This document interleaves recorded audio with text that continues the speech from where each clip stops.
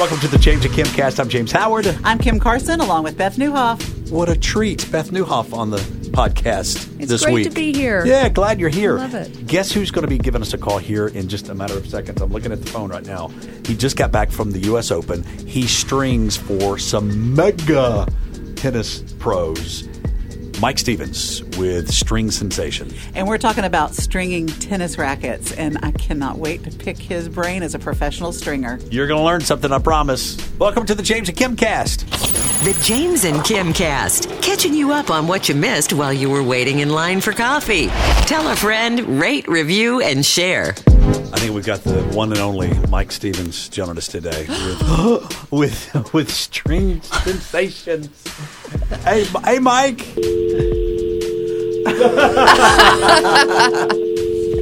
Maybe not. Hopefully, he'll call back here in a second.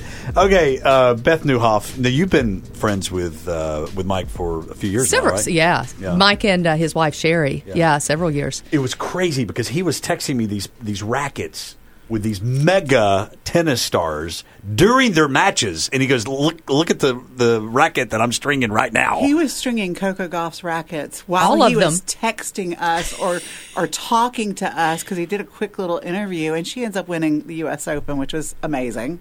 Yeah, and it's straight off, the Australian Open and the French Open and all the other ones that he does. Yeah, I just couldn't believe that somebody that does something like that lives right here in Chattanooga, so it was very fascinating. Yeah, and he does it here. Oh, he yeah. can do it for you. He's coming back, I think. All right, we've got the one and only Mike Stevens now on the podcast. Is this Mike? This is. Hey, Mike! Hey, Mike. Hey, Mike, it's funny because I went to the phone line I went to the phone line just a few moments ago, and I heard the dial tone. So anyway, glad you're with us. And Beth Newhoff, your friend Beth, is joining us this morning. Good morning. I love it, Beth. How are you? Good to hear you. Great to hear you, too. So you just got back from the U.S. Open. First of all, when did you get back?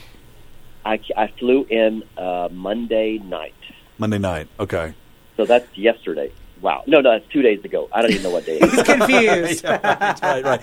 Okay, I want to back up a little bit. All right, so you string rackets for just name a handful of mega tennis stars. All right. Well, Rafael Nadal. Okay. Coco Gauff. We've heard of her. Yeah, we've heard of Coco Gauff. So Iga Swiatek, former number one in the world now. Arina Sabalenka is the world number one in the ladies' side. I've strung for her as well. I really the list is easier to say who I haven't strung for. I've never strung for Roger Federer. He has a private stringer, and I've never strung for Novak Djokovic, who has a private stringer. I think just about everybody else playing in the sport now I've strung for.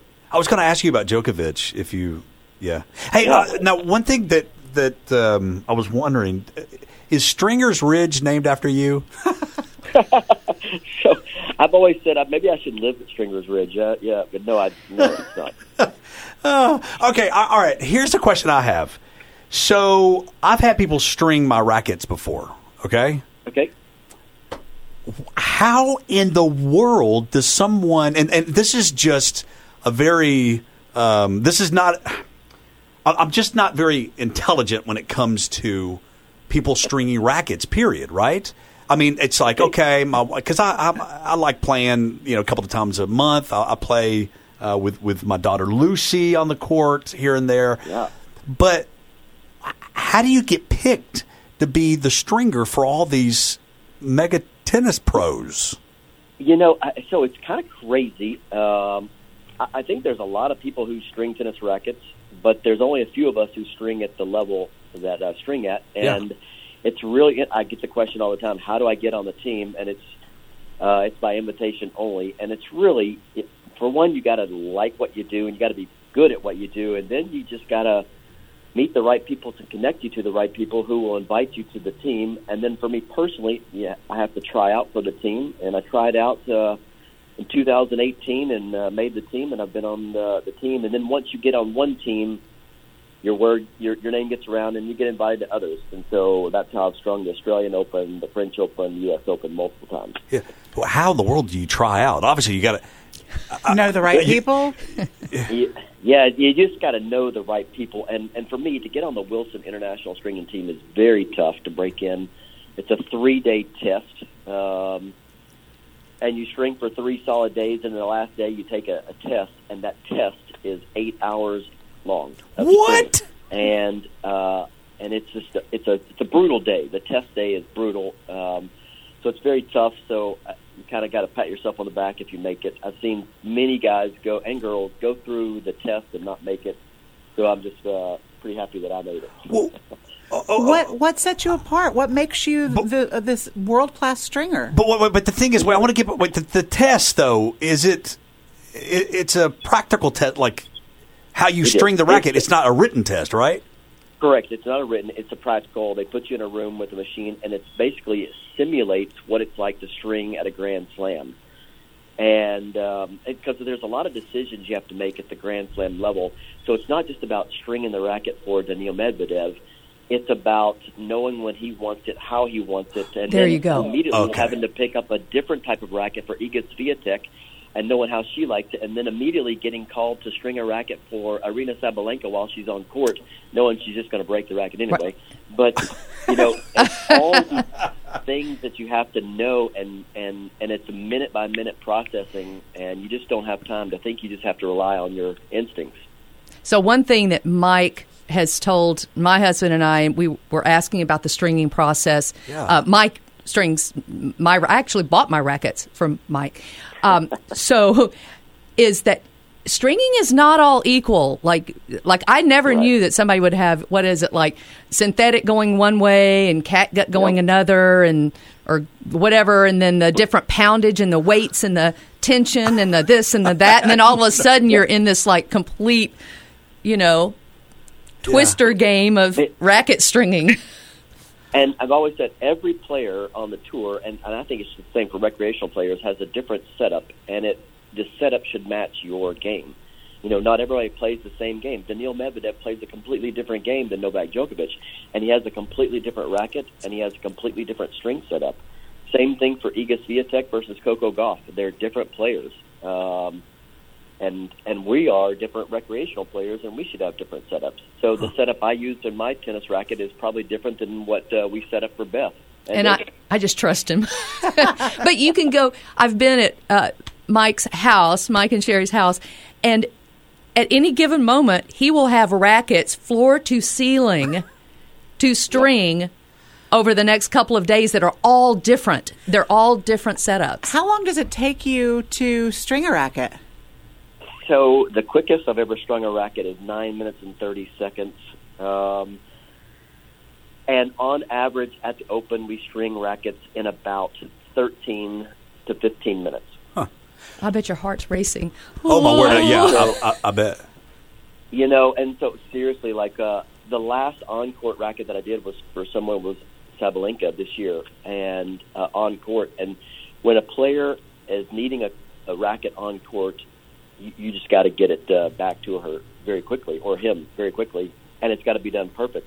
Sure. And it's kind of a stressful situation, knowing that the player needs the racket. The first thing when I get a racket that's from a player on court is I like to know where the player is in their match. Like, are they down a set? Are they down a set in the break? Are they up? Are they just, I just kind of want to know why they want it, and then I just go about my, time of making sure I do it the way they want it.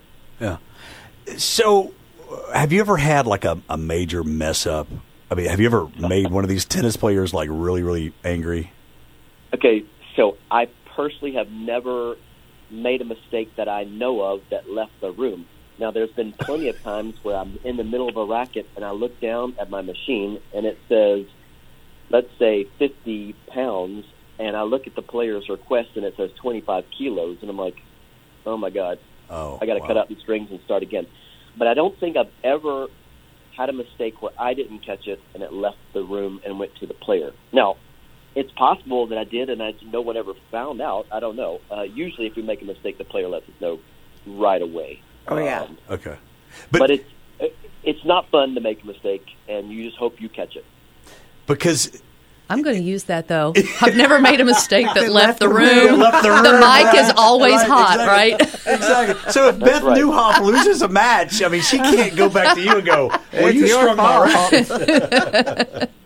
Yeah, well, it's interesting. Tommy Paul, who's an American who who had a great run at the Open. I was stringing for him this year, and his coach, and he requires a very special. It's called pre-stretch. So we pre-stretch the natural gut before we put it in the racket. And his coach came back and he asked if I pre-stretched the gut, and I said I did. And he goes, "Well, Tommy doesn't feel like it's been pre-stretched. It lost tension pretty early. Can you just make sure?" I'm like, "Absolutely, we make sure, but we'll make we'll look into it just to make sure." But I knew I'd done it. But it's interesting. Sometimes the players will feel like something, so they'll ask their coach just to check on it. And they can tell a difference if a very small technique is missed. So how in the world do you become a stringer? Like, you just wake up one day and say, I want to do this? So, it's interesting. I was a nuclear engineer. Well, of course, I was in the nuclear submarines for 22 years. I was a nuclear engineer. And I strung tennis rackets for my daughter when she was breaking strings because I didn't want to pay the guy at the club because I thought, I'm an engineer, I can do this. And I found out that I liked it. So I met a guy from Spain who is one of the world's best tennis stringers, and we became friends, and I traveled to Spain, and he taught me how to string. And from there, I just realized that I really liked it. So I tried to string on the tour and work at TBA at the same time, and I quickly found out that I just didn't have enough days of vacation to do this, so something had to give, so it was TBA. So I gave up that career to string tennis rackets. Crazy. That's one of my favorite parts of your story. I know. Well, you used to spend like 3 weeks in a submarine at a time, or 3 months? 3 months. 3 months. 3 months. At a time. We so appreciate your service. Well, thank you. So, Mike, what is your life like after one of these big tournaments? I mean, are you kicking back this week, or do you have what your is fingers hurt? Yeah, right. Yeah, right. Do your fingers hurt? I did about 450 rackets while I was there. So that's a lot of stringing in a short period of time. The fingers do feel the effects. You feel it in your back. You feel it in your legs. I mean, of course, things happen while you're at a tournament. I had a problem with my Achilles tendon for 2 days, so it wasn't fun standing on that. But, stuff happens. As we get older, our bodies break down. So I flew home on Monday, and Tuesday I did absolutely nothing but sit and do paperwork. I wasn't stringing any tennis rackets. And so today is Wednesday, and I have a couple clients who need some rackets strung. And this afternoon, I will get about 120 rackets in that I will have to start working on. So it's right back to the grind for me. Did you say 120 rackets? 120. That's It's right. like, can you imagine the delivery guy every day at Mike's house is like, I've got another 200 of these boxes for you. Are these local rackets, or people mail them to you? No, so, by the way, I know my UPS guy personally. He's a really good friend of mine because he's here every day. I believe it. But I string for Wilson.com. So when people order rackets on Wilson.com, I'm the actual guy that's stringing them. Oh, okay. That totally makes sense. That totally makes sense. And so that's where most of the numbers are coming from. At So most people level. don't know when they order a racket from Wilson.com that it's being strung by a guy who just came back from the U.S. Open. Okay. That's so cool. So, refresh my memory. When's the next Open? When's the next? Okay, so my next event, well, actually, the 13th. So I will leave on the 23rd. My next pro event is it's ATP Challenger in Charleston. So I will go to Charleston for my next event. But the next Grand Slam for me personally, I will not do the Australia Open this year, will be the French Open next year in May in Paris. And then, of course, in August, I'll go back to New York for the U.S. Open. But I've got the Challenger in a few days, and then right after that, I have an ITF event, which is mostly the best college players in the country. They'll be competing in San Diego. So I'll head up to San Diego for that event. So did And you then do I will Indian come Wells home. this year? I do Indian Wells every year, and then right after Indian Wells, in the same facility is it's called the Easter Bowl, and it's the best American junior players in the country. What's which your is a lot of fun because I enjoy being out in Palm Springs. Okay. Well, I was going to ask you what your favorite event is. The one that you just look forward to every year. That's the French Open. Oh, I bet. Okay. I absolutely love Paris. I love France. And I love the event at the French Open. The grounds where they hold the French Open, it's called Roland Garros, is a very beautiful tennis stadium, and I just love going to Paris. I mean, can you imagine like what stringing is different for people that play on grass, clay, hard court? There's got to be something different on every single one. Yeah, absolutely. And so it's interesting. The grass court season is follows the clay court season. Then you move into the hard court season and you stay there for a while. But the game is different. The game on clay is different than the game on grass. And for these players who can win at all of these events like Novak, Federer, Nadal, Serena, Iga now has won at different levels, at different surfaces. It's an amazing ability to transfer from one. It's a completely different game. And then players also string differently for these events sometimes. Federer, Novak, they string differently. Nadal, he never changes. Of course, he's on the end of his career. I don't think we'll see him. I think we'll see him in Paris one more time. I always enjoyed stringing for him in Paris just because it's like he's the king of clay. Do you have a favorite tennis player and a least favorite one? Wow. I know. Yeah, topic. Absolutely. I don't like to say that. But okay, so how about this? Let me answer it this way. So I will straight up tell you, one of my favorite players is Hubie Hurkacz. And Hubie did pretty good, but he lost in the third round this year. Hubie's one of those guys that at the end of every tournament, he will come to the stringing room and thank the stringers. Oh, I love hearing that. Nice. Very cool. And that's the kind of guy you really like. There's a guy named Matt Ebden. He's a French guy. He actually played in the men's doubles. He's a men's doubles finalist this year. He didn't win. He lost to Rajiv Ram and Joe Salisbury. I strung for Ebden and I strung for Ram. So I had one guy on each side of the net, so I knew I was guaranteed at least one winner. But Matt Ebden is very particular with his racket and his stringing, very particular, and he will give you feedback immediately. He picks his own racket up and looks at it. And it's interesting, he wants me to change the shape of his racket, and it's very difficult to see that and feel it and make sure it's done right. And when I'm off, it's usually off by 1 millimeter.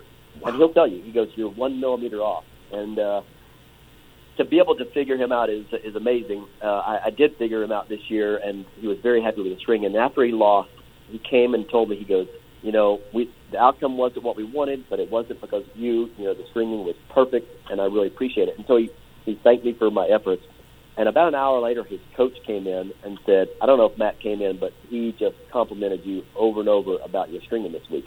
Oh, wow. So when you get players to say thanks, that's the best. Yeah. There are some players, and I really don't want to say them. That's fine. That aren't as fun to string for. Right. I can only imagine. Hey, before we let you go, Mike, and I got to ask you about your toenails here in a little bit. Sorry. They're painted. I know. Is it navy blue? It is. It's called Russian Navy. There you go. I knew it was. Yep.